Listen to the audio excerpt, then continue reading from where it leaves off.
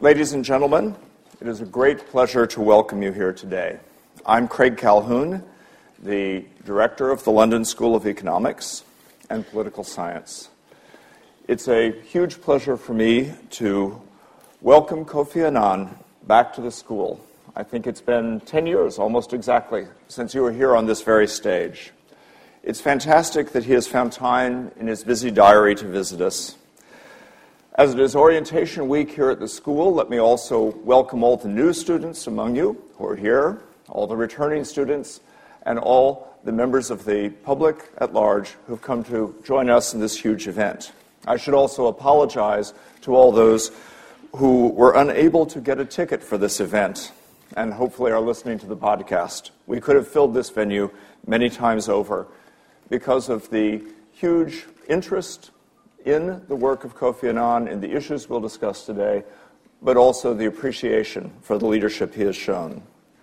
This is one of the first of many great public events planned for the term ahead, and I hope you've all had a chance to look at the program.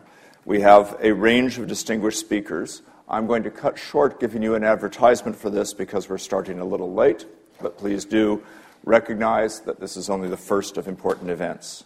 The format of this afternoon's event will be a conversation between Kofi Annan and William Shawcross.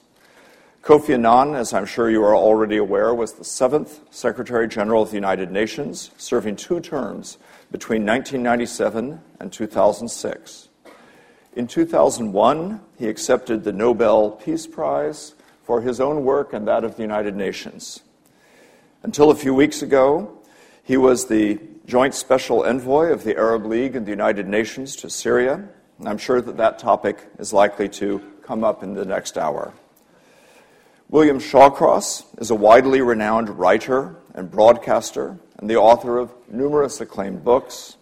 Their conversation will last about 20 to 25 minutes, and then we will have time for questions and answers from the audience. Please watch for the stewards in the red shirts who will bring microphones to you. Introduce yourself and limit yourself to asking a question rather than making a speech. For Twitter users in the audience, the hashtag for today's event is #LSEAnnan. After the event, Kofi Annan will be signing copies of his memoir, Interventions, A Life in War and Peace, in the Dress Circle bar area. Copies of the book are on sale, as I'm sure you will have seen, and let me ask you to allow Kofi Annan to make his way to the book signing by remaining in your seats as he leaves the room before you use the side exits to leave yourself. With no more introduction, please join me in giving a warm LSE welcome to Kofi Annan and William Shawcross. Well, it's a great privilege and a joy for me to be here with Kofi Annan, whom I've known for a number of years and admired for all of them. And I want to be brief. I think I should keep my questions as short as possible because there are lots of people here who will have better questions than mine, I'm sure. First of all, Kofi, this is a beautifully written book, full of extraordinary stories and anecdotes with your times and your crises with great leaders and less great leaders. It's also a remarkably short book for all that you've done, and I think that's a very great tribute to you that you kept it all so short. But why did you write this book, and were you determined to keep it short? Let me start with the last part of the question, and William, it's wonderful to be on the stage with you. I was determined to keep it short. I don't like reading long books, and I didn't think I should inflict one on others. And I thought it was important for someone who has been lucky enough to be engaged in many of the great events of the last 2 decades that I should share my experience and put things down as to how we dealt with some of the major issues from Rwanda to Bosnia to Iraq, recently to some extent Syria, and also the role of the UN, which is not limited to conflict resolution. We have been able to intervene in humanitarian areas. We've intervened on economic issues. We have done work on terrorism. And in fact, some of you may remember the high-level panel on threats, challenges, and change, which I put together, and they came up with 6 clusters of threats that should concern us all. This includes the environmental issues, internationally organized crime, wars between nations and within nations.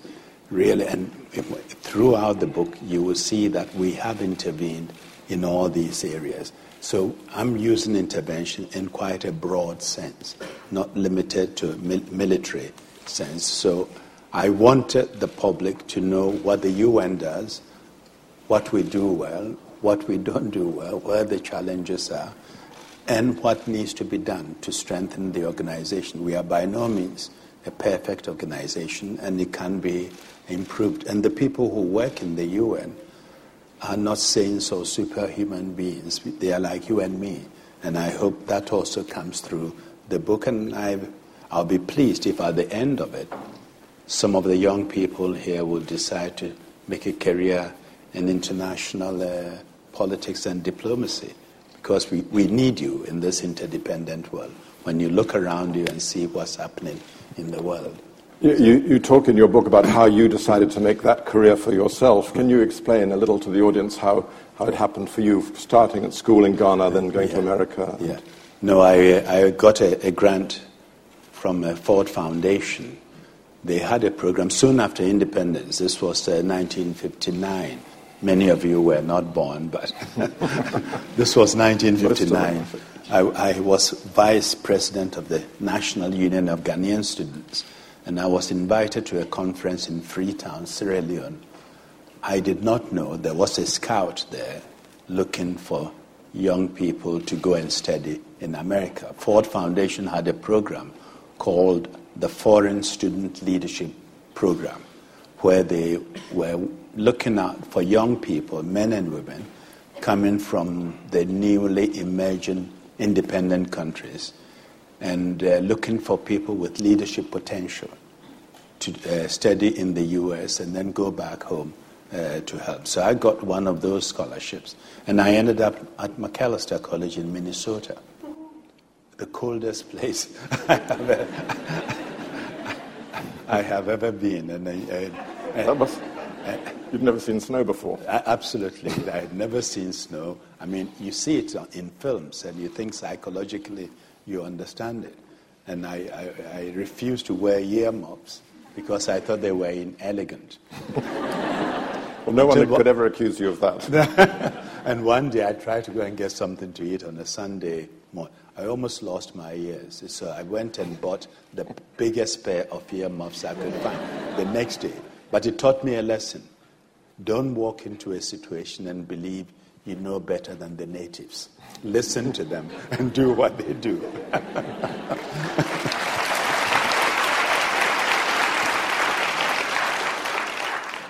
And so how did you then from there, after Minnesota, I went to do postgraduate work at the University of, at the Graduate Institute of International Studies.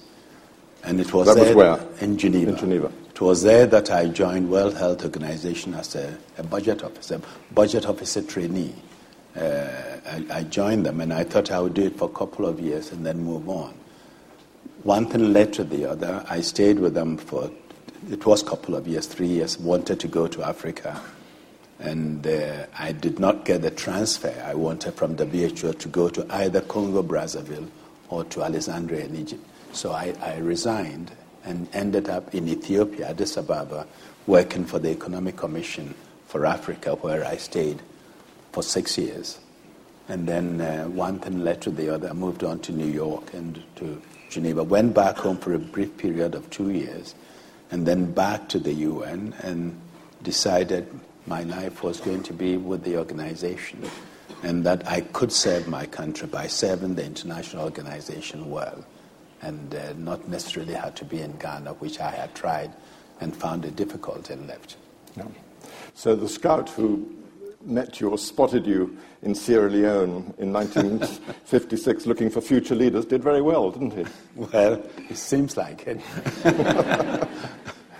You say in the beginning of your book that we stand now at the crossroads of a global realignment as momentous as the one faced by the UN's founders in 1945.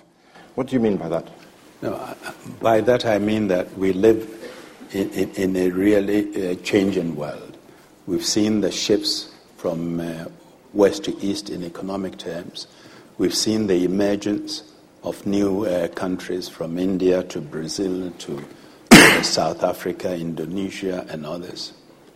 We have a system of international governance which has a very narrow power base based on the 5 permanent members.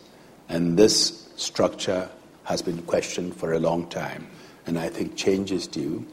And those with the privileges today will have to think seriously and ask themselves, what power should we release, should we hand over to the new and emerging ones to get them to cooperate, to make cooperation really meaningful, rather than staying on a path that leads to destructive competition.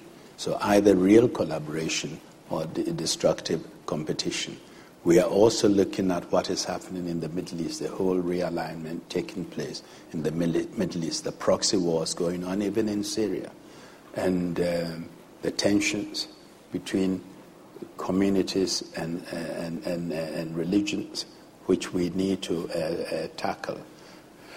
And I believe we need to try and come up with the mechanisms and the norms that will allow us manage this emerging world that is coming up.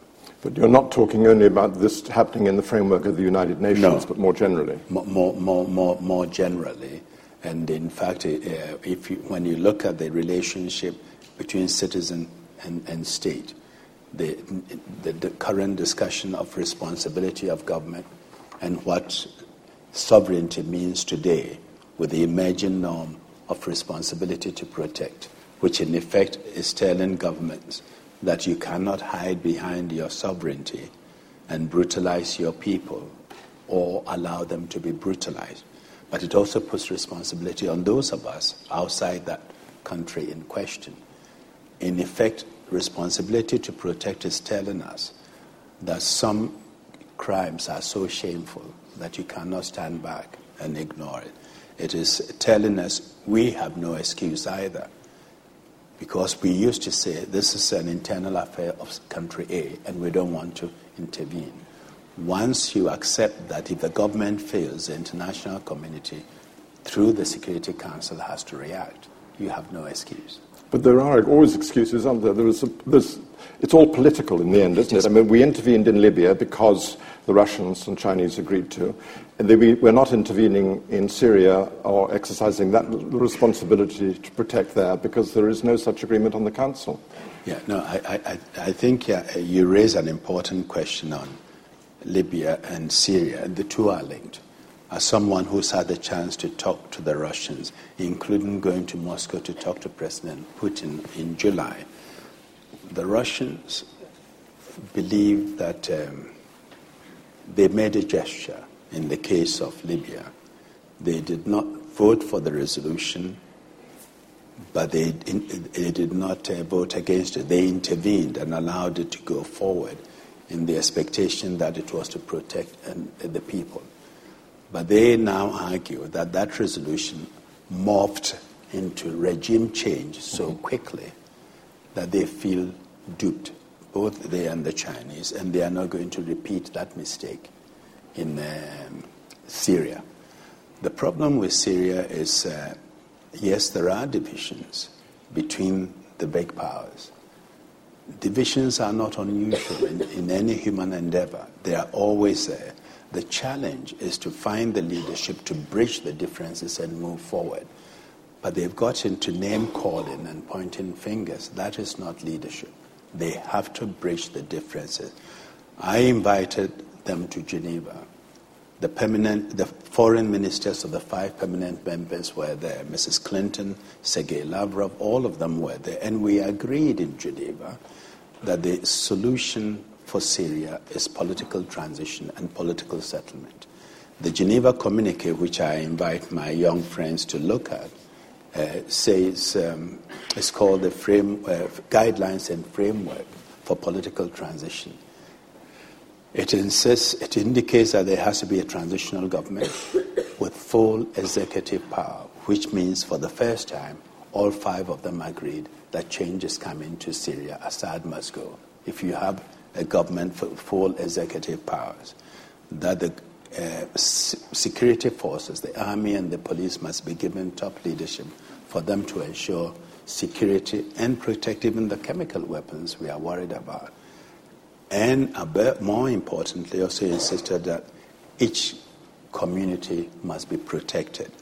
Syria is a mosaic. We talk of Alawite and Sunnis, but you have the Christians, you have the Druze, you have the Kurds, you have the Turkmen, and you have the Assyrians, and they all must have their place in government. Today, we don't hear about these other groups. This is a movement that started as a grassroots demand of people for democracy. But now we are faced with military confrontation, and we don't hear those voices. Those peaceful voices have been squeezed out.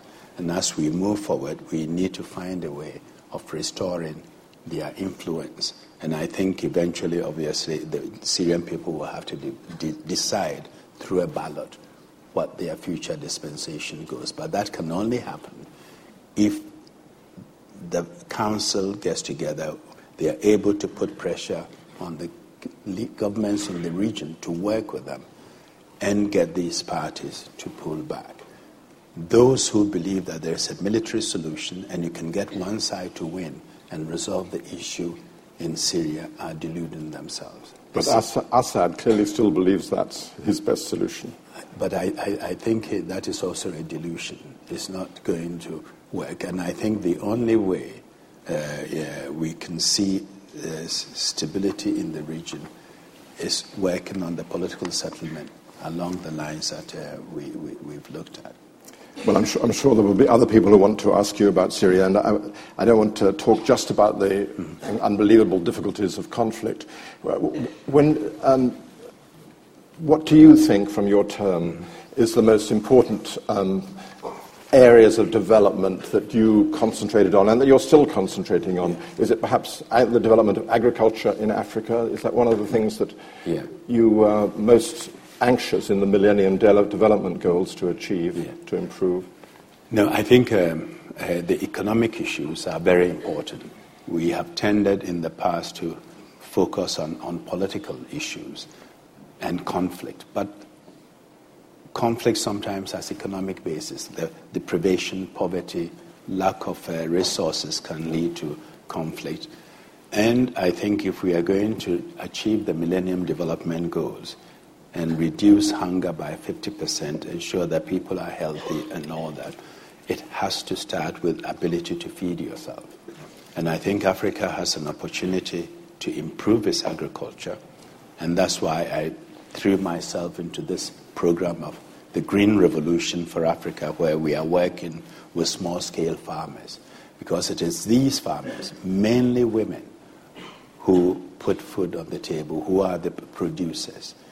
In the past, they have toiled alone, without support from the government, no access to financing and other essential inputs.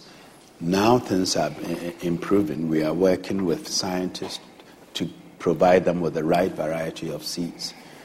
And in the process, hopefully, improve the lot of the farmers, but also create, hopefully, millions of jobs for the young people who are in the countryside, now unemployed, and sometimes rush into the city to settle in slums.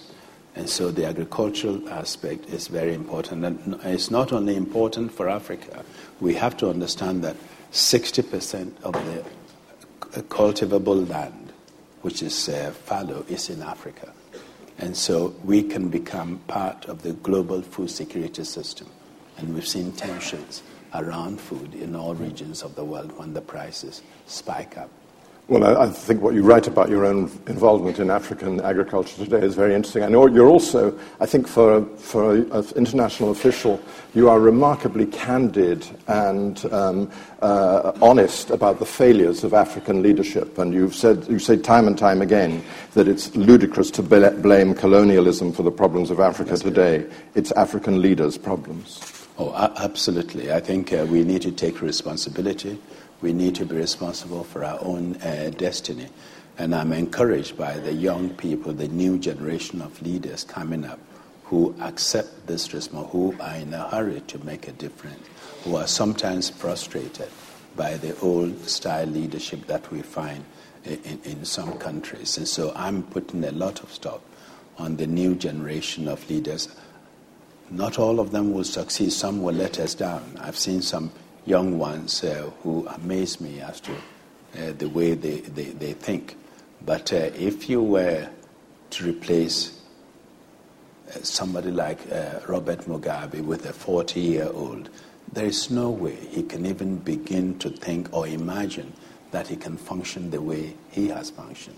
The change will come. African governments are doing a bit better. They are improving governance. Economic management is better. We have civil societies, robust civil societies emerging that are putting pressure on the governments. And I have lots of admiration for these civil society groups, and their role is extremely important, because I've said time and time again, where leaders fail to lead, the people can make them follow. And I think we're going to see a lot of that on the continent. Good. Well, I think I should not hog you for the rest of this short hour, because I know you have to be away for another appointment quite soon. So can I throw it open to the floor? Yes, there's a hand up there. I think you need to wait for a mic, don't you? And if you could keep your questions short and make them real questions rather than, as Craig said, discourses. Thank you. Phil Mulligan, I'm the Executive Director of the United Nations Association for the UK, and I'd like to pick up on your last point there, really. We've seen that many parts of the UN have failed to be able to address security challenges. What role do you think civil society and civil society organisations like UN associations can play in helping with some of these security challenges? I think UN associations have a role to play. What I would want to see you do is to get the public and the governments know the difference, but it's sometimes blurred. Get them to understand what the UN really is. That the UN is not it, it's not they, it's us. And to get some of the UN issues higher up the political agenda so that the politicians will pick it up, level with the people to understand that peacekeeping operation is not a risk-free operation, that when you get in and one or two soldiers are killed, everybody leaves. In fact, you play into the hands of the protagonists or the rascals on the ground. We should get them to understand that we are in the same boat. We may be more comfortable than others. In fact, instead of a boat, let me say a cruise. We're on a cruise ship. I may be in the best suite in the ship, and somebody else may be in a dingy room somewhere. But if there's a hole at one end of the boat, we are all at risk. And we need to really try and do something about it. My appeal to you is to get the UN issue up, the issues we are concerned about, some of the common threats that I listed earlier, higher up the political agenda, and for the public to understand the UN is not it, it's not they. When we look at it in those terms, we take the political leaders off the hook. Over there. At the back there, the red with the red waving the red coat. That's very clever. The Americans wear a red tie. You come with a coat. I came specially prepared. In 1961, Eisenhower warned the world of the dangers and the threat of the military-industrial complex. Mm-hmm. And my question is, what can we do to protect the economies of the world and the democracies of the world in the face of such vested interests that it's so easy for them to provoke sensitive areas like the Middle East with bombs going off, planted bombs? They can easily just feather their own nests. Do you get it? I think the question is that the military-industrial complex, by which I think he means the American military-industrial complex, can provoke unrest in places like the Middle East for their own profit. Yeah. I think the military-industrial complex, as you said, it was quite strong in the 1960s. I'm not sure if we can today look at the military-industrial complex in the same sense. But the import of your question is right, in the sense that we need to be careful that some governments don't take it upon themselves, the responsibility of intervening and acting around the world that can lead to further tensions. This has been one of my messages at the UN, that we need to have a rules of the game that determines when force can be used and not make it the law of the jungle. It was one of those reasons why I argued in the case of Iraq and others that if a government and a country is attacked, they have the right, it has the right to defend itself or even take preemptive action. But where it is where it's a question of broader threat to all of us, you cannot act without the legitimacy of the Security Council. And we need to accept some of these rules and restraints. And it should not be a question of convenience, whether we accept them or not. So the rule of law is quite crucial.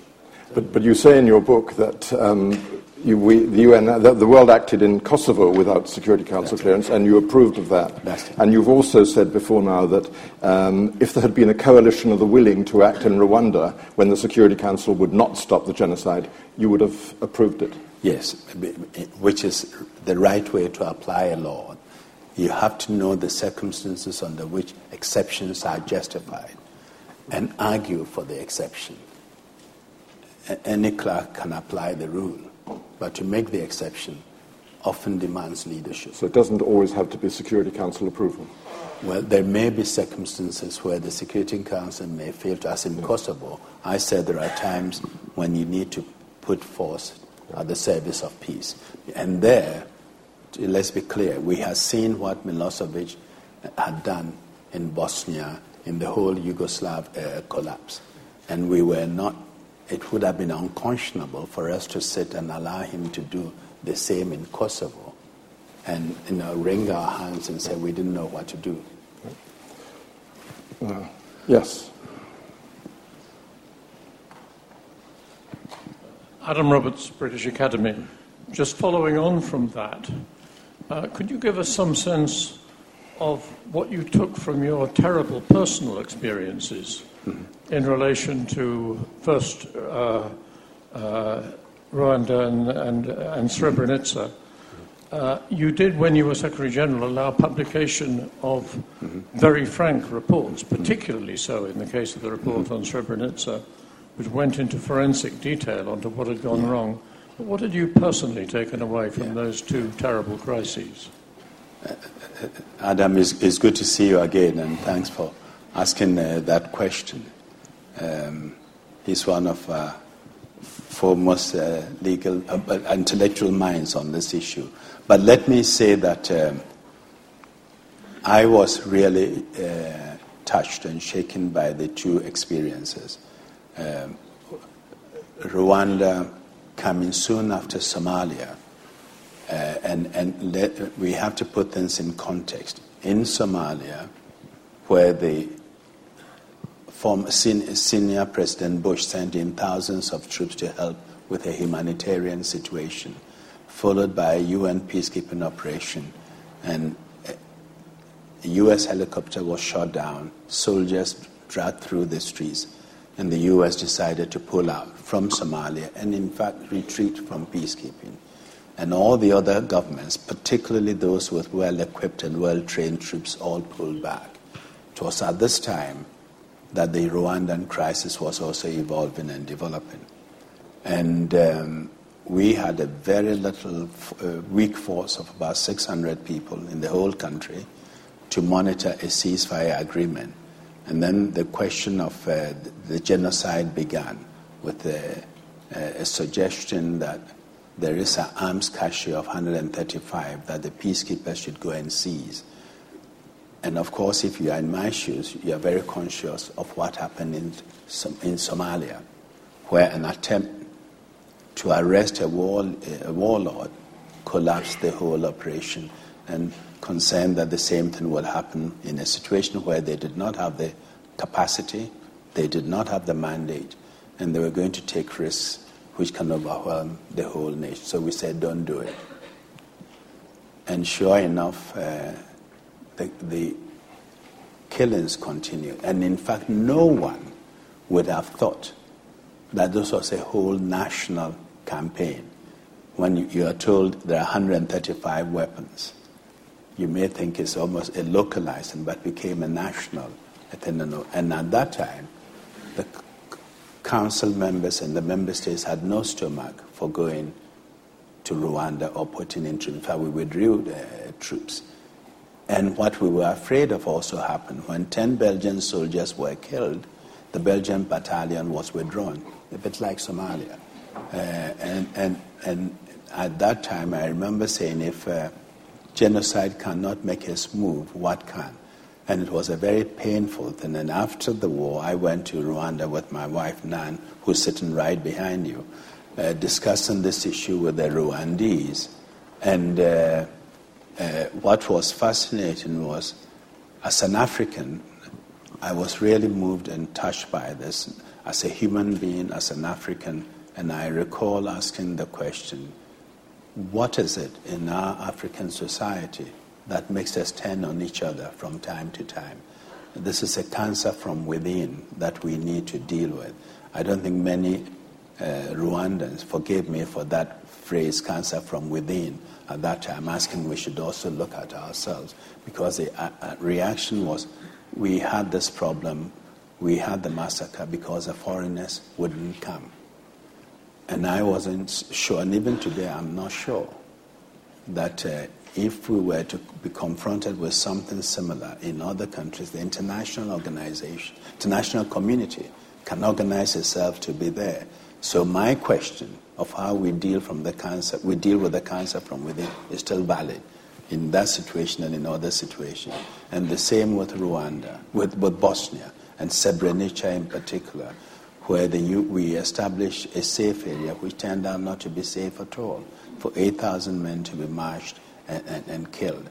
And it weighed on me, and it often does when you see pictures. In fact, there's a picture of this. William was with me on one of the visits in Srebrenica, where in Bosnia, where we went to talk to the leaders. It is Rwanda, Yugoslavia, and to some extent Somalia, which pushed me to try and promote this norm of responsibility to protect.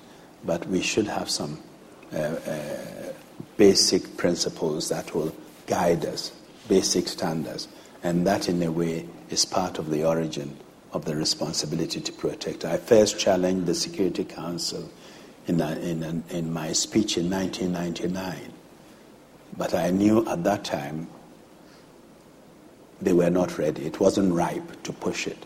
And luckily the Canadians took it forward and did a report on responsibility to protect.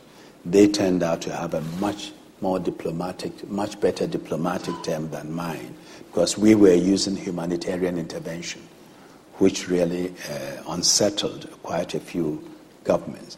But with responsibility to protect, they went along, and it's not going to be easy to apply this norm, as the exchanges we've had here has indicated. As you see in Syria. Yeah. Now, someone right at the back holding up a paper. Or whatever it is they're holding up. The book. She's holding up the book. Your book, is it your book? That's very, no, that's right. That's very clever. Keep promoting it. Yes, everybody. Hi, my name's Judy O'Dare. I'm lawyer, International Center for the Legal Protection of Human Rights. I met you several years ago when I was a student at the Royal Wallenberg Institute in Lund. My question is, how can the UN and your foundation work with African governments to improve the concretization of their international human rights obligations, particularly in respect of economic, social, and cultural rights? Thank you. I think the UN and its Human Rights Council have limited resources. I would encourage the African civil society movements working with universities and other NGOs around the world to take forward that work. My foundation is rather small and has limited capacity, focusing mainly on political mediation, some of the development and governance issues. I speak and promote human rights, but for the kind of work you're doing, I would suggest a link-up of African NGOs with other international NGOs and universities to take the matter forward. The Council on Human Rights may be able to guide and help you, so you should contact them as well. Somebody else? But it's good to see you again since Lund. Right at the back, at the top. Oh, yeah. Can't see very well. Yeah, I think she's seen them.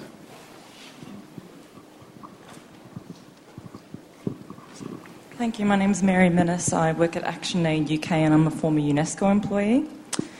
I had a slightly not related question to intervention, more about the success and the failure of the UN political branch and its agencies, and the lack of cohesion inside the agencies and the political branch, as well as the lack of cohesion between those entities and NGOs on the ground.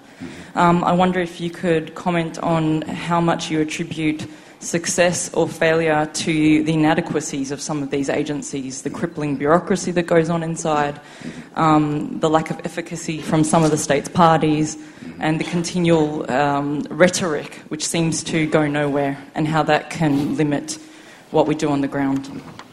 No, you've hit on a real problem, a problem I recognized and also tried to do something about.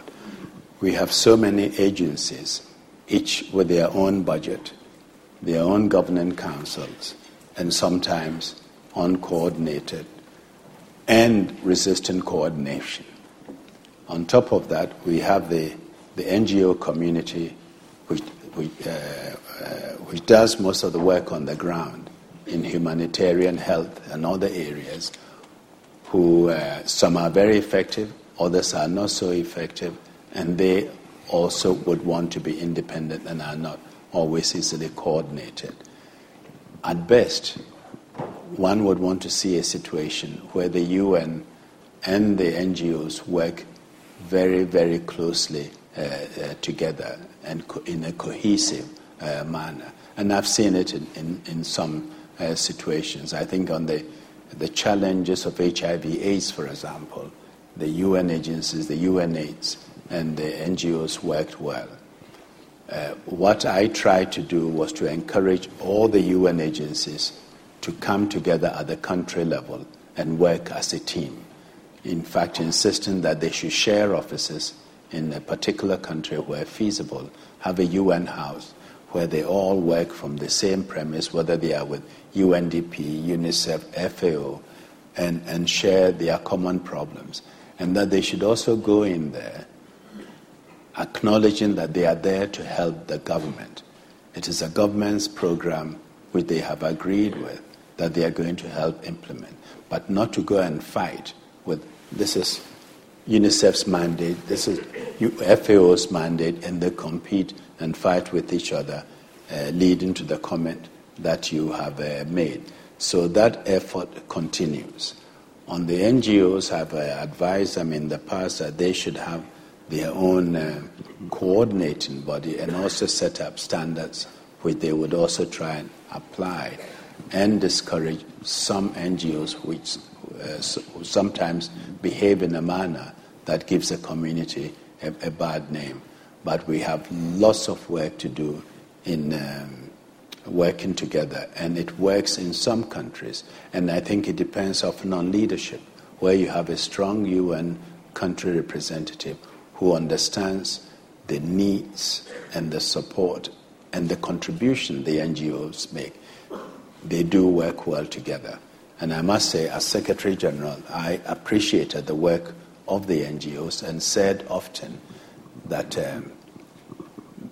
the NGOs are often ahead of us. They say and do things that we cannot say or do, and we catch up with them. They are the fire throwers, and they open doors for us, and that effective cooperation between the UN and the NGOs is something I found invaluable. And so the weaknesses you found is something that we need to keep working on to eliminate. Over there.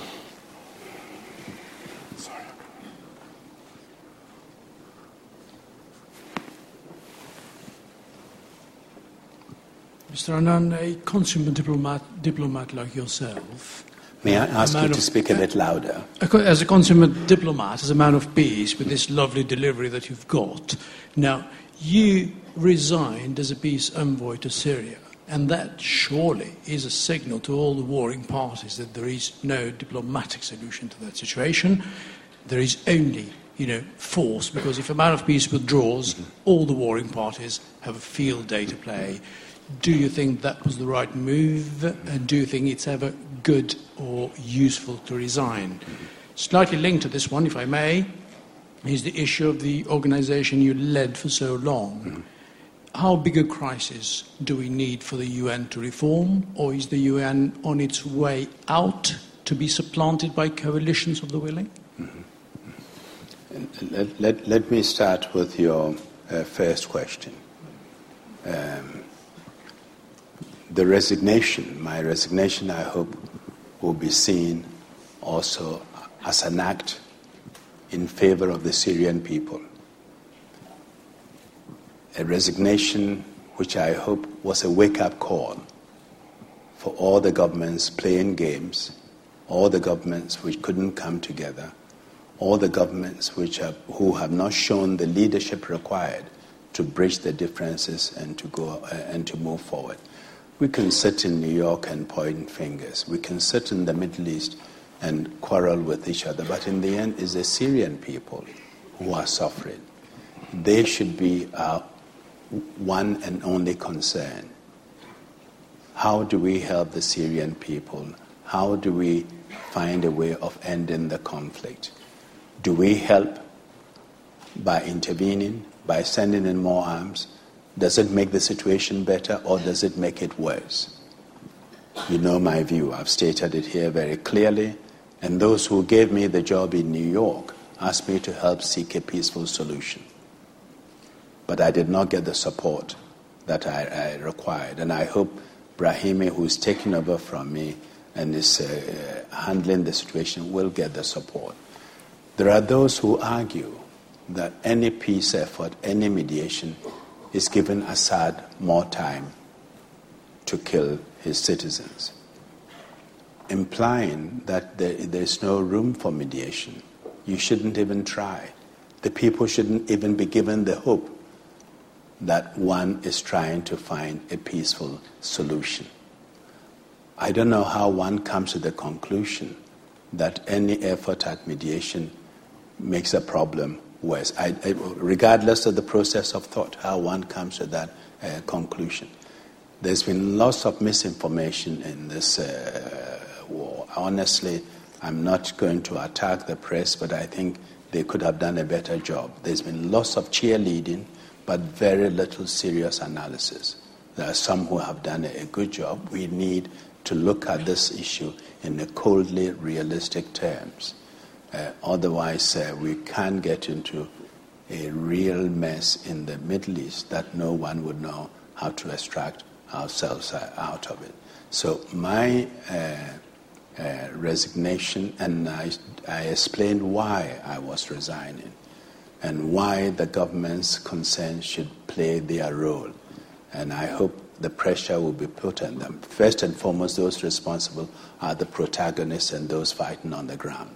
And we need to really find a way of pressuring them to pull back. As I said on the day of my resignation as a mediator, I can't want peace more than the Syrian people or the protagonists or the Security Council.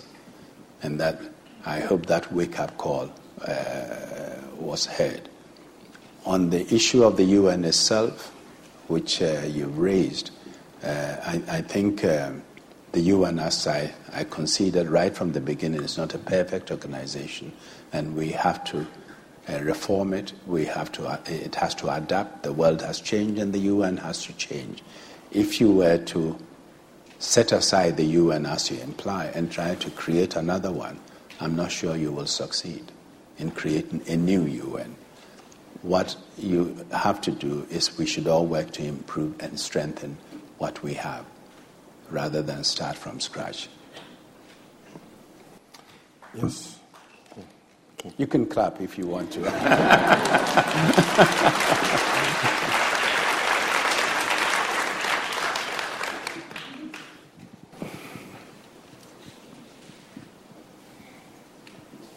Ines Steinrüger, student at the University of Nottingham. It's a more general question, but you spoke about your involvement with African agriculture.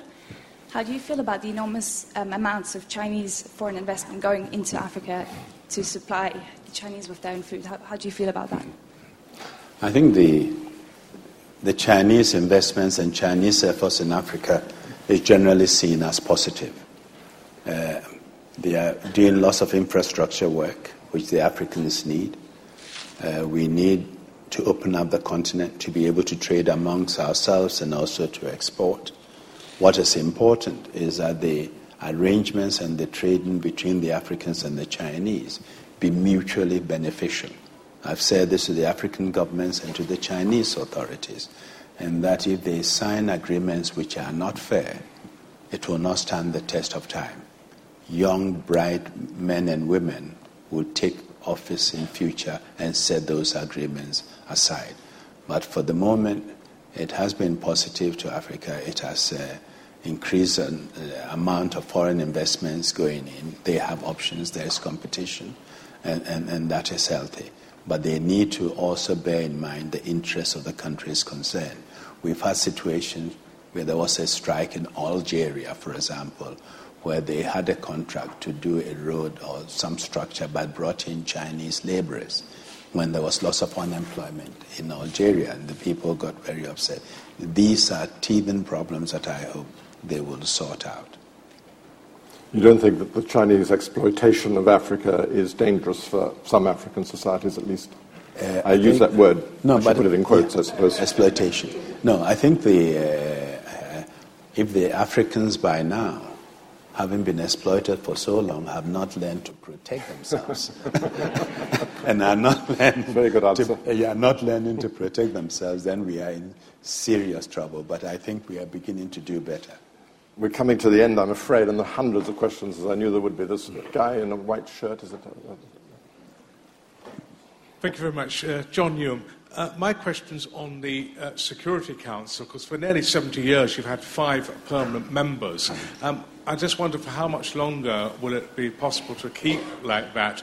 I realise that it's difficult enough to get 5 people to agree, but quite clearly there are some pretty good claims for permanent membership. Could you comment, please? Yes. Thank you very much. Yeah. I think the 5 permanent members will be with us as long as the UN exists.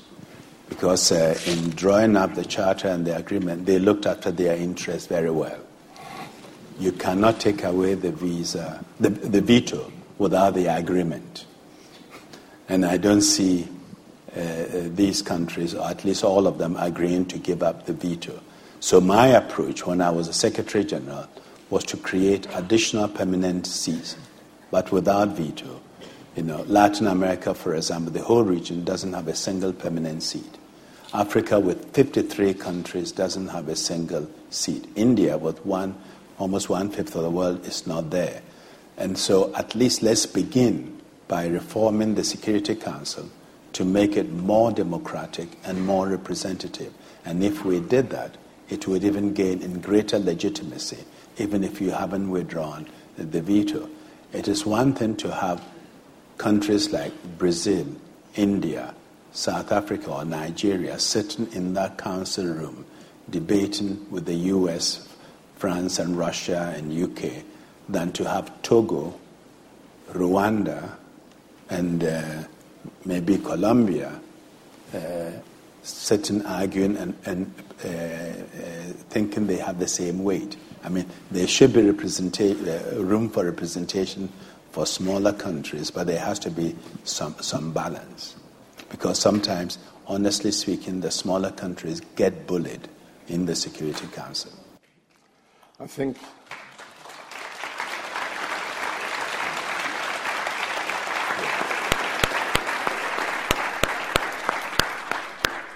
well, alas, I'm afraid we have to end it there because Kofi Annan has an incredibly busy schedule.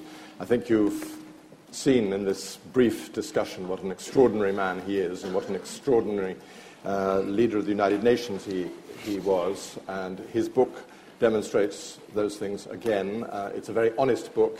It's full of frankness about the things he was not able to do and the United Nations could not do, but it also shows what the United Nations can do and what a great leader can do. Thank you very much. Thank you.